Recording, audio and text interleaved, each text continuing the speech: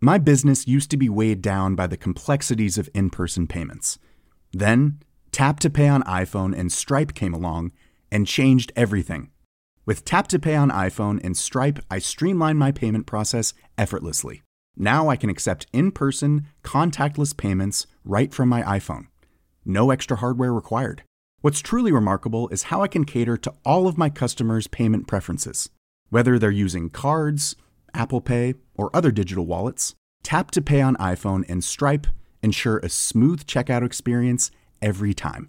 And it's not just me. Stripe helps businesses of all sizes, from local markets to global retailers, scale quickly and stay agile. To learn how Tap to Pay on iPhone and Stripe can help grow your revenue and reach, visit stripe.com/tapiphone. Hiring for your small business? If you're not looking for professionals on LinkedIn, you're looking in the wrong place. That's like looking for your car keys in a fish tank. LinkedIn helps you hire professionals you can't find anywhere else, even those who aren't actively searching for a new job but might be open to the perfect role. In a given month, over 70% of LinkedIn users don't even visit other leading job sites. So start looking in the right place. With LinkedIn, you can hire professionals like a professional. Post your free job on linkedin.com/achieve today.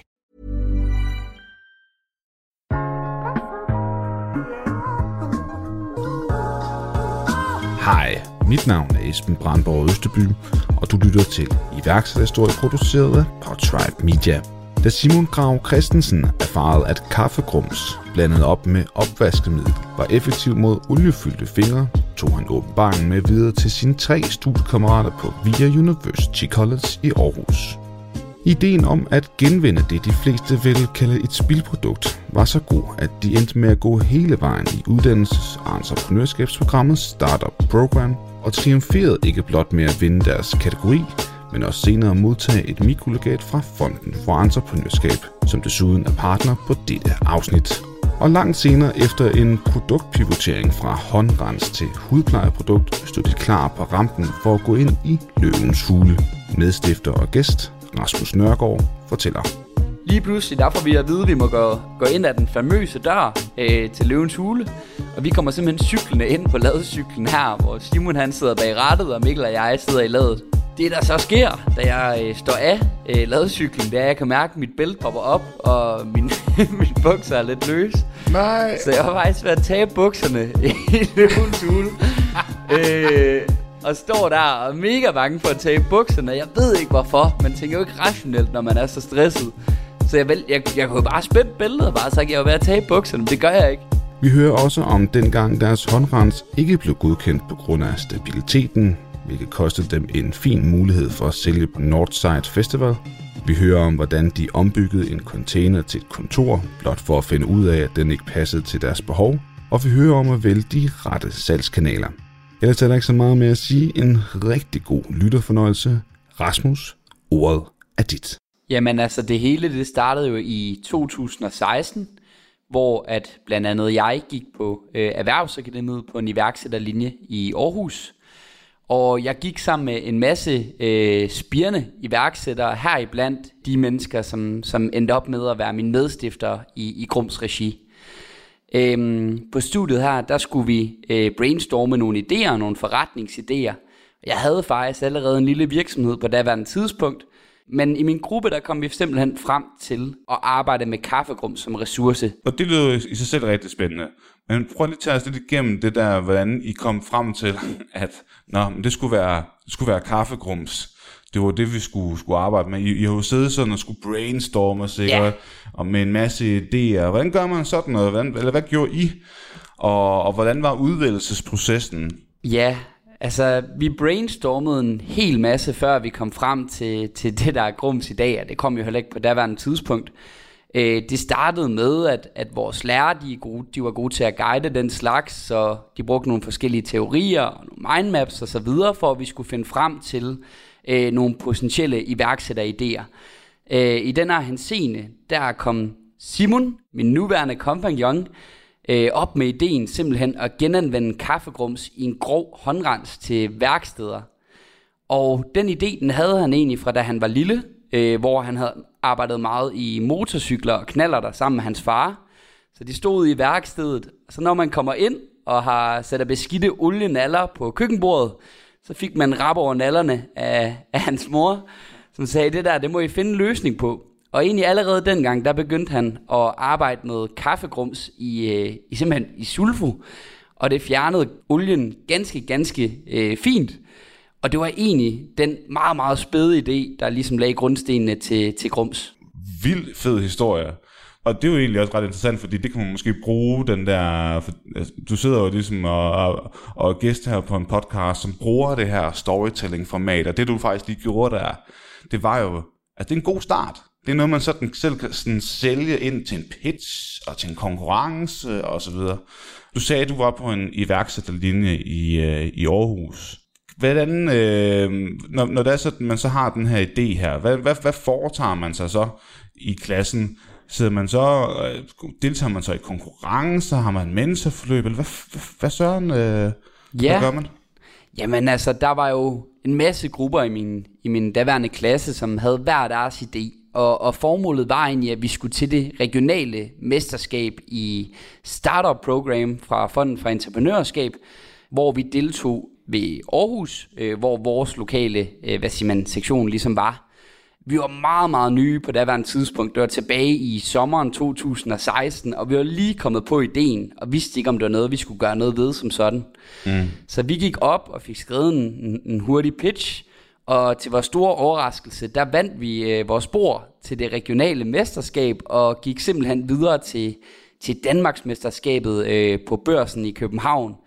Og det var en meget, meget stor oplevelse på daværende tidspunkt. Der var ideen jo simpelthen at lave den her industrielle håndrens til automekanikere og værksteder. Vi er kommet en del vej siden. Men det var i hvert fald at anvende det her kaffegrum til noget, som det er jo faktisk noget bæredygtigt, fordi det er jo i stedet for, at man smider, hvad skal man sige, kaffegrumsen ud, efter man har brygget, altså genanvender man det jo til et eller andet. I jeres tilfælde skulle det så være til mekanikeren her, kan man sige, ikke? Ja, lige præcis. Ja. Altså grundideen er fuldstændig det samme, som vi arbejder med i dag. Selvfølgelig så er man finpudset ens koncept, men det tror jeg, de fleste iværksættere går gennem den fase. Ja. Nej, vi kommer også tilbage til, hvor I er, og hvad der er for produkt, I helt præcis har i dag. Jeg vil gerne lige gå lidt igennem den der rejse der fra regionalmesterskabet til Danmarksmesterskabet. Hvad er det egentlig, man gør? Fordi her er I er så grønne. Du sagde godt nok, du havde en lille virksomhed inden. Det måske skulle vi faktisk lige høre det først. Hvad fanden var det for noget? Ja, altså jeg tror, at der har altid været en spirende iværksætter i maven, så jeg har egentlig lavet forskellige projekter. Mit sidste projekt, som jeg egentlig lukkede ned for et par år siden, det hed Season Sports, og der solgte jeg skiudstyr til butikker.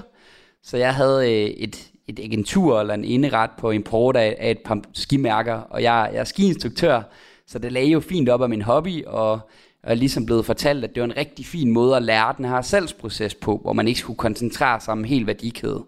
Og det kan jeg også mærke, der har båret frugt i dag, at man ligesom har prøvet det. Jamen det her med, at du faktisk tog din passion for ski og skabte en virksomhed ud af det, er det noget, som du vil anbefale andre iværksættere, som måske går i idéstadiet nu, eller kunne tænke sig at blive det? Altså, det kan være lidt jeg oplever selv lidt, at det kan være lidt en jungle, og ved hvor søren man skal starte den. I fik det her mindmaps, jeg kan faktisk ikke engang helt huske selv, for jeg har nemlig læst lidt det samme som dig, innovation og entreprenørskab. Hvad det egentlig er, men det er noget med at sådan at bare tænke ud af boksen, og i alle mulige retninger og så videre. Men dit udgangspunkt var jo inden, kan man sige, studiet, at du faktisk startede en virksomhed. Vil du anbefale, at man sådan tager udgangspunkt i ens passion? Altså, man kan jo tage mange forskellige udgangspunkter. Hvad tænker du? Ja, altså jeg vil sige, for min første virksomhed, der er jeg vildt glad for, at jeg tog fat i min passion og arbejdede med den. Fordi det gjorde, at det var lidt nemmere at gå til. Fordi at jeg kunne måske lidt mere tænke, som målgruppen gjorde. Men sidenhen, der er jeg rigtig glad for, at jeg egentlig henvender mig til et segment, hvor jeg ikke nødvendigvis selv er i målgruppen. Fordi at det gør, at jeg ligesom skal forstå og identificere et behov, og så lave produkter, der tilpasser det behov. Ja, jeg kan godt følge dig, fordi selvom man er passioneret som skiinstruktør, så er der sikkert også mange holdninger til for eksempel de produkter, som du så skulle sælge. Altså blandt skiinstruktører og folk, der elsker at stå på ski. Så selvom man kan være passioneret, så kan man stadig være forfarvet egentlig. Og i og med, at du så ikke kender segmentet, så skal du faktisk ud og snakke med dem alle sammen, og danne, giver det mening? Så du danner det overordnede indtryk, i stedet for at det er bare dit eget private indtryk af et eller andet segment. Det synes jeg giver faktisk god mening. Nå, men hvad så? Lad os høre, hvordan... fordi I skulle... Simon og det var kun Simon, som du lavede det med i starten, eller hvordan var det? Nej, vi var 4 i starten. Så vi var Simon, Mikkel, Kasper og mig. Og på nuværende tidspunkt, der er vi bare Simon og jeg. Fair nok. Ja. Det kommer nok også til at spørge lidt ind til lidt senere. Men lad os høre, hvordan det så foregår så med sådan en konkurrence her. Fordi det er bare for at prøve bare lige for en gang skyld. Og kunne jeg godt tænke mig at være lidt konkret. Altså, der er jo sgu folk, der har været her på podcasten og snakker om, du ved, funding i Løvens Hule og, fra Innovationsfonden og så videre, så videre. Nu tager vi lige det her startup-program, som I deltog i. Ja. DM i iværksætteri, det var så regionale mesterskaberne først. Hvad er det lige for en proces, man går igennem? Fordi nogle af dine medstuderende, de har sikkert ikke prøvet at starte en virksomhed før. Nej, jamen altså, vi kom ud til den her konkurrence, og det er jo en samling af folk fra forskellige studier rundt omkring i vores region, hvis det er regionale mesterskab, vi taler om. Så man møder bare op? Nej, man møder ikke op. Man går på et studie typisk, som vil indstille en til at være med. Jeg ved faktisk ikke, om man kan komme med, hvis man ikke går på et studie. Og så kan man ligesom komme med gennem studiet, og jeg tror, det var de fleste i vores klasse, der ligesom var med en idé til det regionale mesterskab. Der møder man så en masse andre fra andre skoler, som har vidt forskellige forretningsidéer, og det bliver så inddelt i forskellige spor. Så for eksempel, man kan være inden for produkt og teknologi, og mange forskellige spor, egentlig alt efter hvilken kategori man falder under. Så man konkurrerer med nogen, som er lidt, man skal sige, idéer, som er lidt, ikke den samme, men det er inden for samme kategori, kan man sige. Yeah. Så en sportskategori vil ikke konkurrere mod en health tech kategori nødvendigvis. Jo, det kunne måske godt være et eller andet, men der kunne faktisk godt være et eller andet overlap, når jeg lige tænker over det. Men så det var et dårligt eksempel, men jeg tror folk forstår det. Fair nok, så der er nogle kategorier, og man deltager i det der, og så er der nogle juryer og så videre, og så vandt de så regionale mesterskaber og kom med til DM. Ja, vi vandt vores spor, og vores spor, det var produkt og teknologi, så vidt jeg mindes. Ja. Og det var virkelig vidt forskellige idéer. Eksempelvis var vi op mod nogen, der havde lavet en maskine, hvor man kunne opsamle strøm fra vibrationer på containerskib, kan jeg huske. Okay. Der er jo langt fra det til hudpleje, må man sige, så de er lidt brede, de der spor. Ja. Men det var egentlig også rigtig, rigtig sjovt. Ja. Hvad gjorde I egentlig? Fordi at I kommer så hjem her, I har vundet en produktkategori. Hvad skal vi så foretage os nu? Jamen, da vi kom tilbage fra DM, der havde vi jo vundet 25.000 og vundet vores kategori og vores spor derovre. Og det gjorde lige pludselig, at vi havde lidt penge. 25.000, det er altså også... Det er altså også en chat som SU.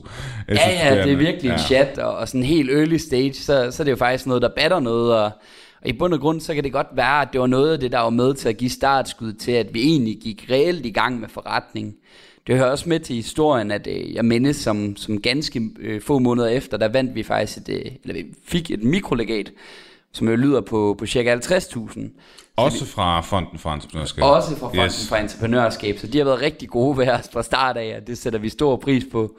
Så vi havde jo egentlig lidt penge at gå i gang med, men det er også en nødvendighed, fordi det er virkelig, virkelig dyrt game at lave hudpleje, hvis du vil eje dine egne opskrifter, hvis du vil købe ind i nogle mængder, der gør, at det ligesom er skalerbart.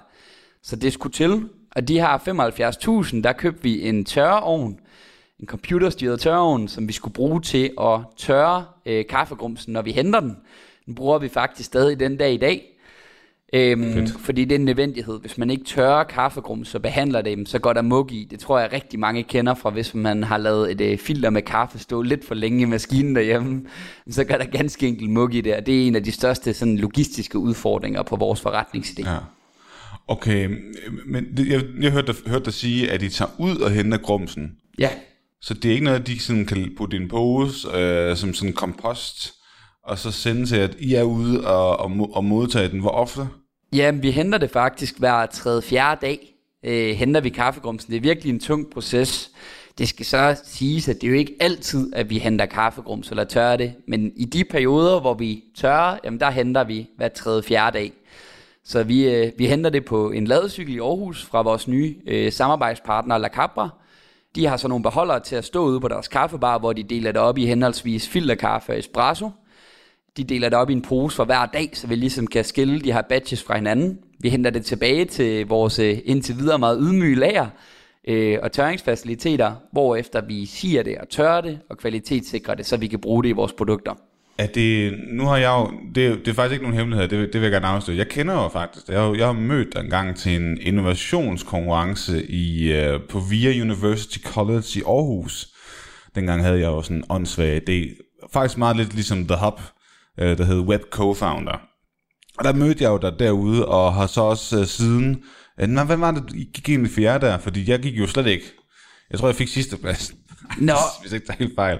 Var vi fik en anden plads? Var det tredje plads? Hvad var det? Jeg kan simpelthen ikke huske, hvad vi fik. Vi vandt i hvert fald ikke, og vi kom ikke derfra med nogle præmie-mennesker, så det har nok ikke været noget, der var I har været blandt top 5, for jeg husker, at du var oppe på top og pitch anden gang. Det er godt. Anyway, men pointen var, jeg har fulgt lidt med siden, kan jeg huske. Fordi så er man jo sådan en typen, der går ind og bare og trykker tilføje på Facebook, og så er man connected, du ved. Mm. Og så har jeg jo fulgt lidt med.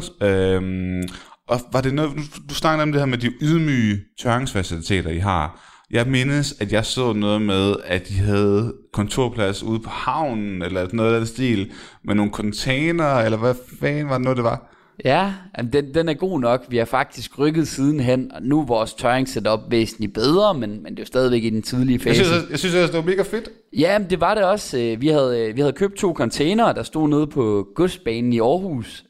Hvis man ikke kender godsbanen, så kan jeg sige, at det er lidt Aarhus lille pendant til Christiania, dog uden alt kriminaliteten, tror jeg, man kan sige. Der havde vi købt et par containere, og Simon og jeg havde faktisk bygget det hele fra bunden, så vi havde beklædt containerne, vi havde bygget trappen, bygget terrasse, egentlig indrettet det hele, som vi gerne ville have det. Ja. Det vi så finder ud af, efter, da vi egentlig er færdige et halvt år efter, det er, hvis vi skal til at tørre kaffegrums derinde, så hvis vi skal leve op til de krav, der er på området, så bliver det en meget, meget dyr affære. Vi skal ud og købe flere containere, og det virkelig tager lang tid. Ja. Så lige da vi var færdige, så solgte vi det videre uden for tjeneste, fordi sådan er det jo dernede, ja. Halvt års dyre lærepenge. Meget. Ej, så ja. Nå, I kunne så sælge faciliteterne videre måske. Ja, altså ikke med fortjeneste. Det, er sådan, okay. det gør man ikke lige der. Men sådan er det. Men så har I siddet et halvt år i en container? Ja, så har jeg lært at bygge en skillevæg og sådan nogle ting, som jeg måske ellers ikke lige har fået lært. Det er jo en uddannelse til sig selv også. Ja. Lige præcis. Ja. Fuha, nå for søren. Nå, nu sprang jeg også lidt sådan bare lidt videre i det, for jeg kender jo ikke sådan rejsen efter. Du snakker sådan kort om, så hentede I jo noget kaffegrums, og I skulle have noget lagerfaciliteter og så videre, men du snakker jo også om, at i starten, at der er også sket meget siden det produkt, de havde fra starten, som jo var til mekanikere, til det, jeg arbejder med i dag. Prøv lige at tage os lidt med på den rejse. Hvad er det egentlig, der sker? Jamen altså, efter at vi fik mikrolegatet, og vi vandt vores spor over til DM i Startup Program, jamen der gik vi i gang med at lave den her håndrens til automekanikere og til værksteder. I 2017, der skulle vi have leveret en håndrens til Northside Festivalen faktisk, med deres kaffegrums fra 2016. Altså da vi lige var gået i gang, der skyndte vi altså at hente en masse kaffegrums fra Northside Festivalen, så vi vidste, at vi måske kunne gøre det her året efter. En uge før vi skulle levere det til Northside Festivalen, der får vi simpelthen at vide, at vores produkt ikke er gået igennem godkendelse. Det er sådan, når man arbejder med kosmetik, så skal det godkendes på kryds og tværs, og skal igennem sådan en 3 måneders testfase. Og det viser sig simpelthen, at det var ikke stabilt nok og ikke konserveret tilstrækkeligt. Det var en kæmpe mavepuster på daværende tidspunkt, men måske også det bedste, der er sket for os. Fordi sådan sideløbende havde vi nok fundet ud af, at al respekt for automekanikere, så er det nok ikke dem, der går allermest op i bæredygtighed. Og ved siden af, der havde vi ligesom fået øjnene op for, at der kunne være et koncept, hvor man gik lidt mere ind på storytelling og lave nogle kvalitetsorienterede hudplejeprodukter til hele kroppen. Jeg tror egentlig, at det var det, der gjorde, at vi egentlig gik i gang med at udforme det koncept, som vi tilbyder i dag, som er et transparent og bæredygtig kvalitetshudplejer til mænd og kvinder, men med en unik historie bag.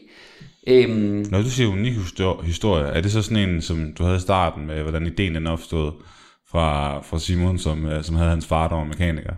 Ja, det kunne godt være en af de idéer, vi kan diske op med. Jeg tror bare for mange, så vil det være en unik er måske også som meget sagt, men i hvert fald en meget speciel historie, at man anvender en affaldsressource.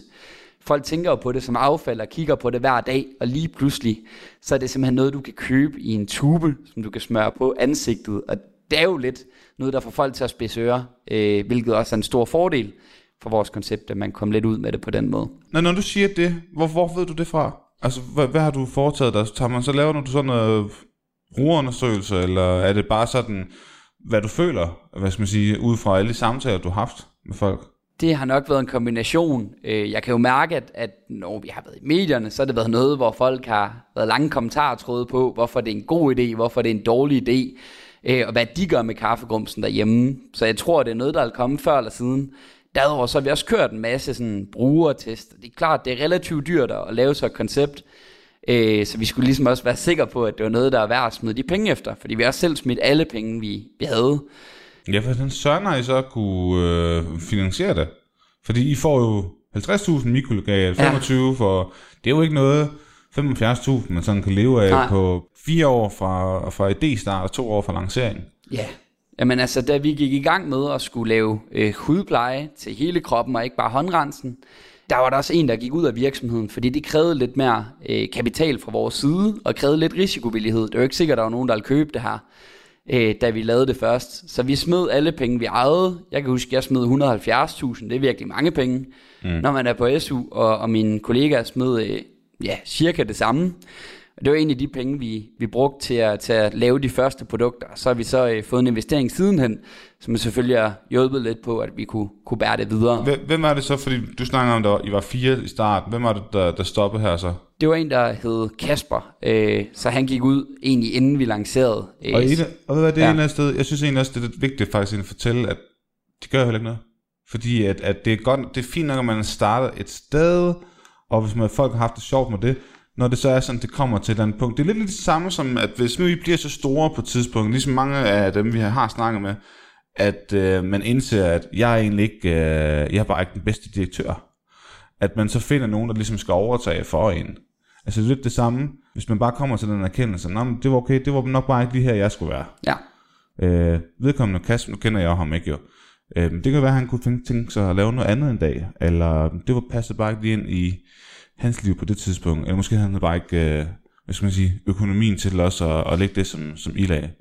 Så det er bare vigtigt at sige, det er også fint nok, og ikke fortsætte et projekt. Jeg synes, det er super fint. Yes. Ja, fordi at du ved, han fik noget læring med, og han bød selvfølgelig ind med en masse, der jo egentlig er med til at gøre det, vi er i dag. Så jeg siger på begge sider af bordet, så vil jeg sige, at man får noget ud af det. Præcis. Og så ganske lavpraktisk, når du er en lille virksomhed, og du skal til at skabe noget omsætning, som du kan betale noget løn af, så er det jo også bare nogle gange nemmere at være 2, som vi er i dag, i stedet for at være 4 på lønningslisten. Ja. Og det hører jo også med til historien. For startup, der for søren mand, ja. Nå okay, hvad så med den sidste? Fordi I ender med at kun at være dig og Simon. Det var Kasper, der røg, og så var der en mere. Ja, Mikkel, men han gik faktisk ud her i foråret, så det er relativt nyt. Så der hører nok lidt imellem, kan man sige. Okay, jamen så lad os tage, hvad der sker op til det. I kunne så ikke få lov til at levere det? Nej, vi kunne ikke få lov til at levere det. Vi måtte ikke producere den her håndrens, fordi den var jo ikke stabil. Og så gik vi i dialog med en ny producent ude på Djursland, der også er vores nuværende producent, om at lave 3 scrub-produkter til henholdsvis ansigtet, kroppen og hænderne. Det arbejdede vi på cirka et år, indtil vi lancerede i maj 2018. Så det var en meget lang proces, og der var ingen af os, der var eksperter i hudpleje som sådan. Det skal siges, at især Simon, som er produktudvikleren sammen med de kemikere, vi samarbejder med, har sat sig rigtig godt ind i det sidenhen, og virkelig blevet rigtig dygtig på området. Men der var virkelig meget, der skulle findes ud af. Vi havde aldrig arbejdet med en hel værdikæde på den måde. Stregkoder og emballagedesign og leverandør. Og det hele, det er jo noget, man skal finde ud af. Så det er jo lidt mere bygge flyet, mens det flyver, som man plejer at sige inden for vores branche. Ja. Jamen, det er jo det, jeg synes, der er det fantastiske. Ja. Det er, at man netop bliver kastet ud på dybt vand. Ikke? Et eller andet sted, hvor du bare skal overleve i virkeligheden. Men fedt, mand. Jeg kan godt forestille mig, at en ting er at lave et produkt. En anden ting er, at hvis det er sådan, man er i en branche, hvor der er rigtig mange compliance, altså rigtig mange regler, og det var virkelig det, der gik galt her jo. Fordi I fik vel så ikke... Northside, de kunne så ikke få det her. Nej. Hvad så? Men døde kontakten så bare der med Northside, eller fik I Nej, en second chance?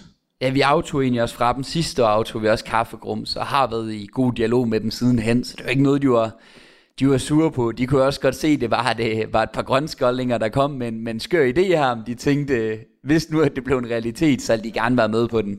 Så det forstod de fuldt ud, hvilket selvfølgelig er skønt, at vi ikke blev uvenner af den grund. Ja, var det godt. Ja. Nå, men hvad så? Fordi I har fundet en ny producent. Ja. Betyder det så, at nu er I ved at være der, hvor I faktisk også kan lancere produktet? Ja, der gik så lige et år, og så i maj, der lancerede vi 2 produkter. Det var nok også lidt få produkter, hvis man kigger tilbage, men sådan kan man jo være så klog i dag. Og på forhånd, der havde jeg egentlig bare brugt alt det, jeg kunne fra den her skivirksomhed, jeg havde haft. Så jeg havde bare sat og kimet en masse butikker ned, som jeg synes passede til det, til vores koncept. Og egentlig allerede fra starten havde vi solgt det ind i en 30-40 butikker. Så det var en fin start. Hvad er det for nogle butikker? Specialbutikker, eller... Ja. Ja. Nej, det hørte der nok også lidt en sjov historie med til. Jeg havde et eller andet idé om, at vi skulle sælge vores produkter i boligorienterede butikker. Nå. Fordi det havde jeg set nogle andre gøre med stor succes. Jeg havde en idé om, at vi skulle ligge meget i tøjbutikker og så videre. Men det viser sig jo så, at der blev det sådan i gennemsnit bare ikke solgt særlig godt. Nej. Og sådan er det jo med et startup. Så vi har jo prøvet en masse forskellige butikker, og for at finde frem til der, hvor vi er i dag. Men vi har delt med også været igennem nogle led, hvor det måske ikke gav så god mening, hvis man kigger på det i dag. Men man kan sgu aldrig vide det, hvis man ikke prøvede det. Det er med lige det. Ja. Hvis I ikke har prøvet det, så I ikke vidste det. Nej. Og jeg håber også, at det er sådan, folk de tager det, når de sidder og lytter til de her historier her, at de husker at tage det ind i deres egen kontekst. Så den fejl skal jeg i hvert fald heller ikke lave. Det, jeg tror, det er det forkerte mindset. Ja. Jeg tror netop, at man måske i virkeligheden bare skal have mindset, jamen lad os bare komme i gang, og så må vi fuck det lidt op. Man skal ture fuck op, ja. Så ellers så tror jeg ikke, man kommer mange vegne.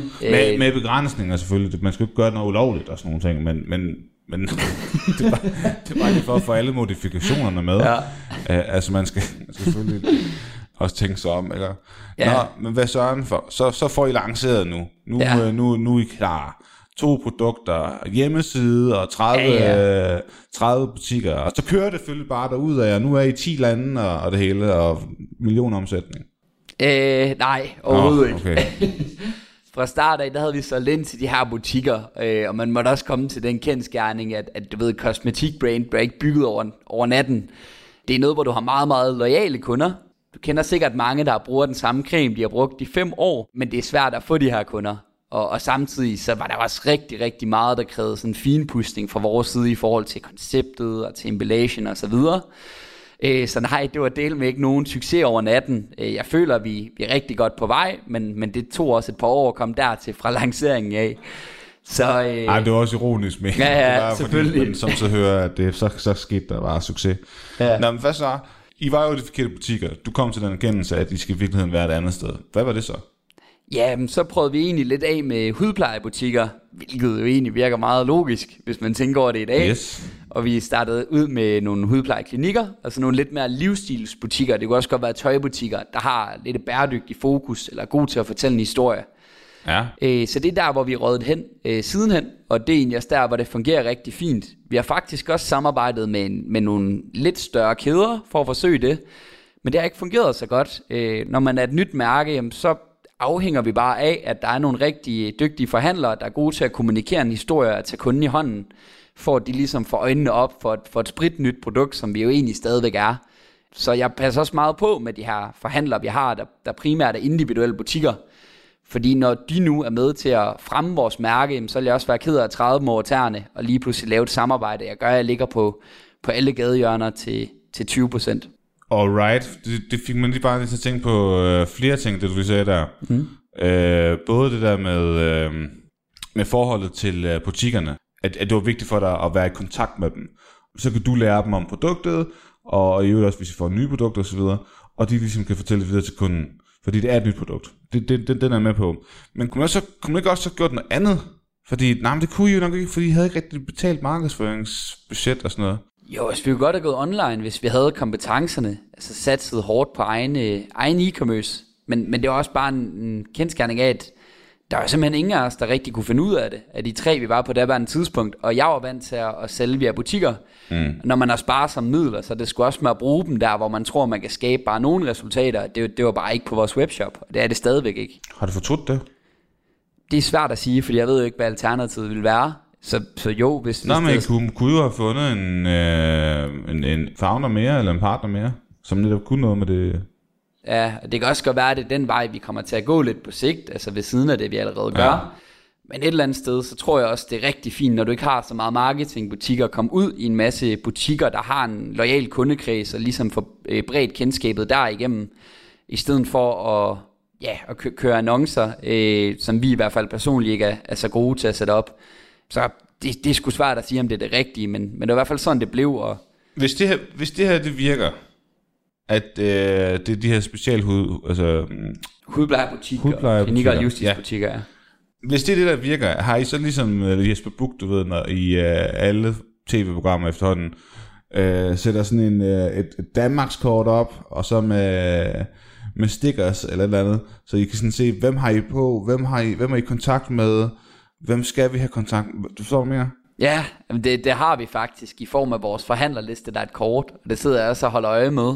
Fedt. Men fra start af, der har det været vigtigt at også ligge i de rigtige butikker, i frem for bare at ligge i alle steder i kongeriget, på alle hjørner. Så vi har også gået lidt op i, hvor vi egentlig ligger. Og så hører det også med til historien, at cirka halvdelen af vores omsætning i dag, den kommer fra udenlandske distributører, hvilket jeg virkelig synes er fedt, fordi det giver os en ro til at kunne fokusere på at lave branded fødevarer, i stedet for altid skulle ud og skabe hver eneste salg på egen hånd. Halvdelen, det er for udenlandske distributører, altså det vil sige fra webshops, eller hvem fanden er det? Er det private?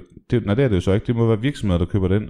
Ja, det er virksomheder, der køber det ind og sælger det til andre virksomheder. Der er også nogle, vi sælger til direkte, men på visse markeder, som eksempelvis Spanien og Portugal, hvor vi sjovt nok sælger halvdelen af det, vi sælger næsten. Men det er fordi, vi har fået nogle gode partnere dernede, der formår at kommunikere historien, og der har et forhandlernetværk, de kan sælge det igennem. Fedt. Så er det der med at få sat nogle flere aftaler op. Jeg prøver. Ja. Okay, fair nok. Ja. Nå, hvor kommer så det her med, at I gik? Fordi så blev I også 2 mand. Ja, vi blev 2 mand her i foråret, og det var virkelig en mavepuster. Det har været et underligt år på mange måder. Mikkel, som havde været med fra start af her, han kom fra Sjælland og var ligesom flyttet til Aarhus for at læse, og siden han også for selvfølgelig at drive Grum sammen med os. Han ville gerne tilbage til nogle venner og familie, så vi sagde, at det var selvfølgelig okay, han flyttede tilbage til København, og så måtte Simon og jeg jo ligesom stå for det praktiske. Der skete bare det, hvor jeg har hørt også fra andre mennesker, og han var bare ikke så glad for at arbejde hjemmefra. Det her med, at du sidder derhjemme, og vi havde ikke lige råd til at gå ud og lege kontor til ham fra start af, men egentlig sidder og arbejder samme sted, som du sidder og spiser, og så videre. Det tog virkelig bare pusten fra ham, og måske også meget den glæde, som han havde haft ved at drive Grum sammen med os, og var nok også lidt stresset, fordi det er jo virkelig stresset nogle gange at have en forretning. Så vi blev enige om, at han kunne gå ud af det på daværende tidspunkt, og vi snakker rigtig fint i dag. Så det var egentlig et pænt brud. Det er jo lidt ligesom et break-up, eller et ægteskab, der ender. Ja. Man har delt med brugt mange timer sammen, og man har jo ligesom gået sammen om at have det her fælles mål af forretningen. Puh, ja. Jamen det er rigtigt. Ja. Det kunne godt forestille mig også, det er en svær snak, men det var det måske ikke. Den var lidt svær, men vi havde også godt lugtet det lidt på forhånd, fordi han plejer at være glad for at arbejde med det og så videre, men jeg kunne godt mærke, at det var ikke helt ham at sidde derovre, så langt væk fra alt det, der måske var lidt sjovt i virksomheden. Ja. Men I fik jo også nogle nye lokaler, gør I det? Jo, vi fik nye lokaler her lige i starten af året, så der skete altså det har været et år med mange op- og nedture. Vi fik også vores første investering i januar, hvilket også var super fedt. Så der har både været en mand, der er gået ud, og vi har fået investering, og der har været corona, så det har virkelig været et år på godt og ondt. Men hvordan får man sådan en investor? Vi har fået 2 par fra den midtjyske muld, det er lige efter min bog, som har et tøjbrand, der er rigtig, rigtig dygtige til det, hvor de laver, og egentlig også vækster rigtig pænt. Vi gik i dialog med dem, fordi de har et agentnetværk, hvor de måske kunne være interesserede i, at de skulle sælge vores produkter. Så det var egentlig dem, der tog kontakt til os. Da vi så har det første møde, der fortæller jeg, at vi er på udkig efter investorer, og så sagde Claus her, at jeg skulle egentlig tage fat i ham, før jeg lige holdt så mange møder. Og så gik der ikke meget mere end et par uger, så kom det egentlig i orden med dem, og det var helt fantastisk. Vi har før været til investormøder, hvor det var bare ikke et særligt godt match, fordi vi måske ikke talte samme sprog. Det var med et konsulenthus. Og der blev brugt rigtig mange termer og rigtig mange udtryk, og måske en tilgang, hvor jeg bare ikke følte, at vi var komfortable med på daværende tidspunkt. Nej. Fordi at vi er jo relativt unge at have en virksomhed, og det har jo været lidt med, at vi går ud og fucker op, og så lærer noget, og det skal vi ligesom også have en partner, der forstår. Det er godt lige det med, at du snakker om, at der skal være et match. Ja. For du snakker om, at det også er ligesom et ægteskab. Det gør ikke, at man gerne vil have komplementære færdigheder, men I skal have nogle grundværdier. Og hvis det er sådan, at I ikke taler samme sprog, og det er det, jeg hørte dig sige, at det gjorde I slet ikke. Altså det er konsulenthus for eksempel. Nej, det er overhovedet ikke. Præcis.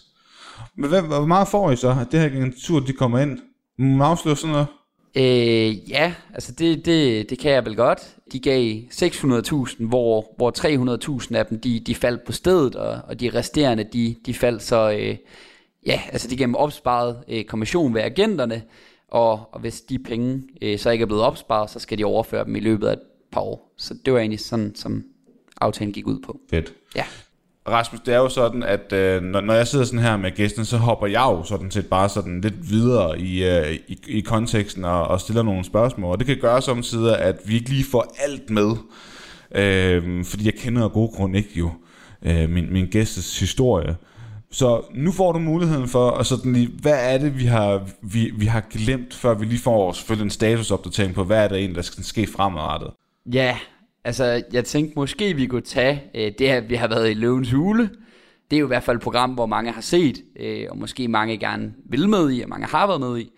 Men vi var med i Løvens Hule, det var så 5 måneder efter vi har lanceret, at det blev optaget. Og det var virkelig en op- og nedtur oplevelse, hvis man kan sige det. Vi tager derover fra det mørke Jylland til et sted her i København, hvor det ligesom bliver, ikke her i København, hvor det bliver optaget.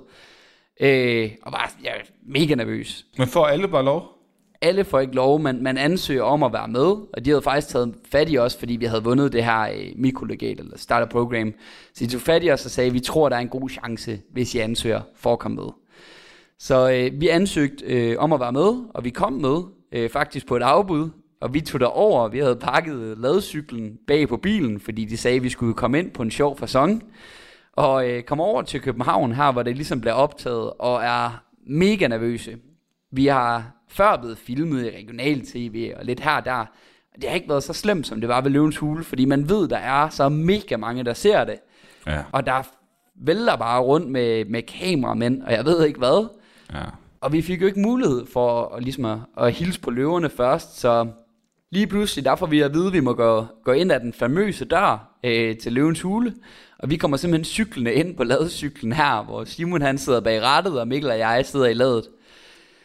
Det der så sker, da jeg står af ladecyklen, det er, at jeg kan mærke, at mit bælte popper op, og min bukser er lidt løs. Nej. Så jeg var faktisk ved at tabe bukserne i Løvens Hule.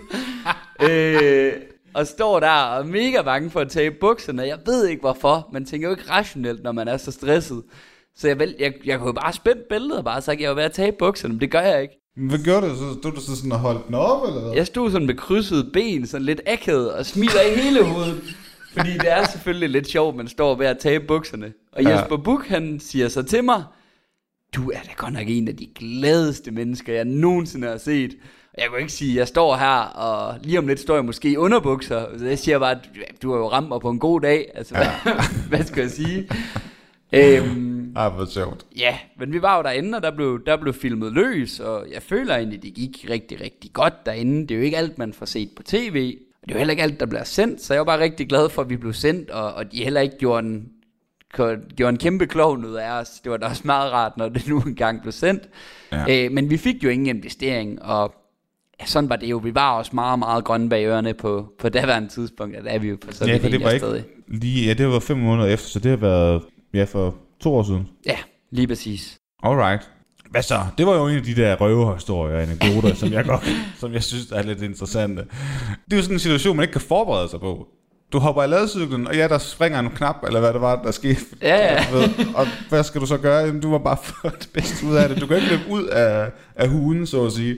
Ja. Du bliver nødt til at få det bedste ud af det. Og han sagde da i mindst, at du var det gladeste menneske. Det er der altid noget. Ja. Det var hvis det var den anden vej rundt. Ja, lige præcis. Så du ligner godt nok et surt røvhul. Hvorfor står du der? Du står også mærkeligt og sådan noget.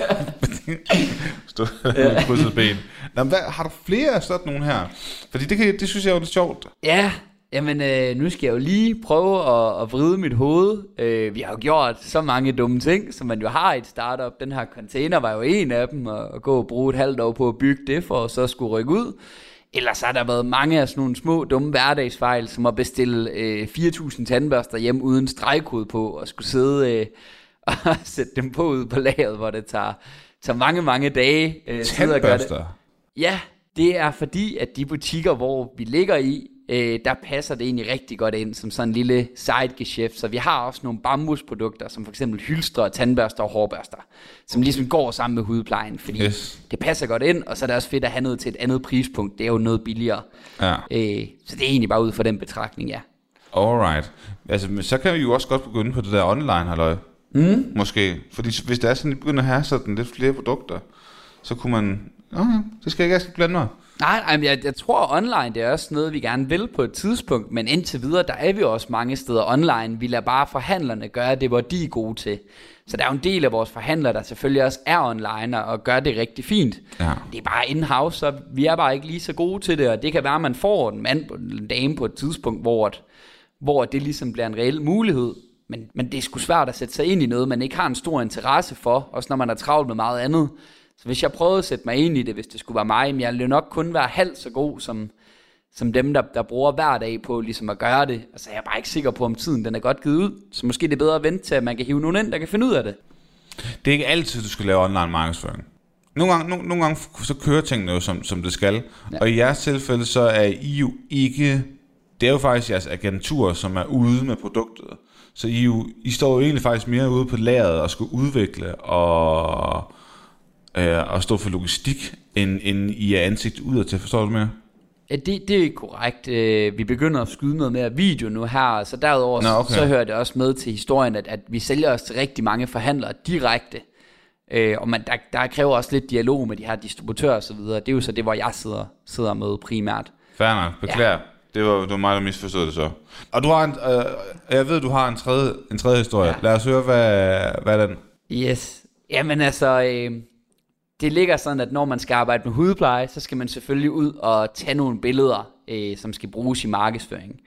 Og det er klart, når man laver hudpleje til eksempelvis kroppen, så kan man jo ikke bruge det med tøj på. Og det var med godt nok en grænseoverskridende oplevelse. Det har været mig, der har taget de fleste af vores billeder, også fra start af. Sådan er det jo, man er jo en blæksprut, når man har et startup med mange arme. Så jeg glemmer aldrig første gang, vi skulle ud og tage billeder. Det var blandt andet med Simons kæreste og med nogle andre piger og en enkelt mand. Og ligesom, man kommer bare til et mega akavet punkt, hvor man siger, nu må I gerne tage tøjet af. Og så man står i bikini, fordi hvordan vil du markedsføre en body scrub, hvis du ikke kan vise, den bliver brugt? Ja. Så det er jo en nødvendighed. Det er jo ikke fordi vi tager vulgære billeder. Altså det er jo sådan noget med, at så klipper man noget ud af arm eller maven eller ud fra en helhed. Det er ikke fordi vi overhovedet prøver at have den vinkel på det, men stadigvæk bare stå der med et kamera som en ultimativ amatørfotograf og skulle bede folk om at hoppe i undertøj eller badetøj og ligge i et badekar. Det var virkelig, virkelig grænseoverskridende. Der er mange, der siger, det må bare være fedt. Det er det ikke. Når det er din virksomhed, så kan du aldrig... Ja, så sådan, det var bare virkelig grænseoverskridende. Nu er man lidt mere til ro i det, eller sådan finder lidt ro i det, men det var også noget, man lige skulle lære. Det var ikke, det havde man ikke lige regnet med at lage i kortene, når man lavede et hudplejemærke. Jeg kan godt forestille mig, at det må have været lidt en speciel oplevelse i hvert fald. Meget. Og lad os lige egentlig høre os, hvad skal der så ske nu? Fordi nu har I været i gang i 4 år, 2 års lancering, I har fået en investering, nu er det kun dig og Simon tilbage, I har fået et agentur og så videre.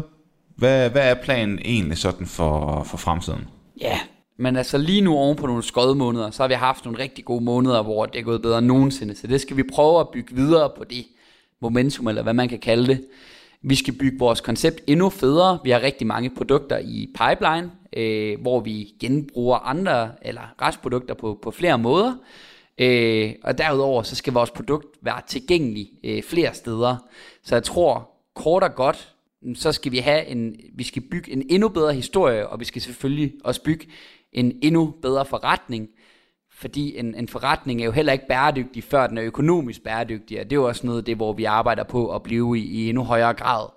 Og lad det være det sidste ord, Rasmus. Jeg vil i hvert fald ønske dig alt held og lykke fremover. Tusind tak, fordi du gad at tage turen fra Aarhus og herover til Odense. Mange tak. Det var altså historien om Grums fortalt af Rasmus Nørgaard. Tak fordi du lyttede med, og husk at du som studerende altid kan deltage i Startup Program.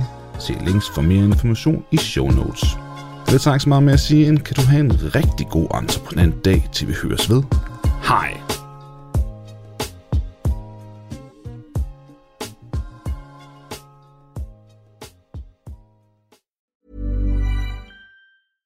Step onto the legendary clay courts of Roland Garros, where the world's best players battle it out at the French Open for a chance to win a Grand Slam title. Tennis Channel Plus is your place to watch. Stream every court from your phone or smart TV live in HD. See the action unfold as legends fight for glory and new rivalries emerge. Daily live coverage begins Monday, May 20th, with match replays on demand so you never miss a moment. From the first serve to the final point, Roland Garros promises unforgettable moments and new chapters in tennis history. Stream now with Tennis Channel Plus to be there when it happens. My business used to be weighed down by the complexities of in-person payments. Then, Tap to Pay on iPhone and Stripe came along and changed everything. With Tap to Pay on iPhone and Stripe, I streamlined my payment process effortlessly. Now I can accept in-person, contactless payments right from my iPhone. No extra hardware required. What's truly remarkable is how I can cater to all of my customers' payment preferences. Whether they're using cards, Apple Pay, or other digital wallets, Tap to Pay on iPhone and Stripe ensure a smooth checkout experience every time. And it's not just me. Stripe helps businesses of all sizes, from local markets to global retailers, scale quickly and stay agile. To learn how Tap to Pay on iPhone and Stripe can help grow your revenue and reach, visit stripe.com/tapiphone.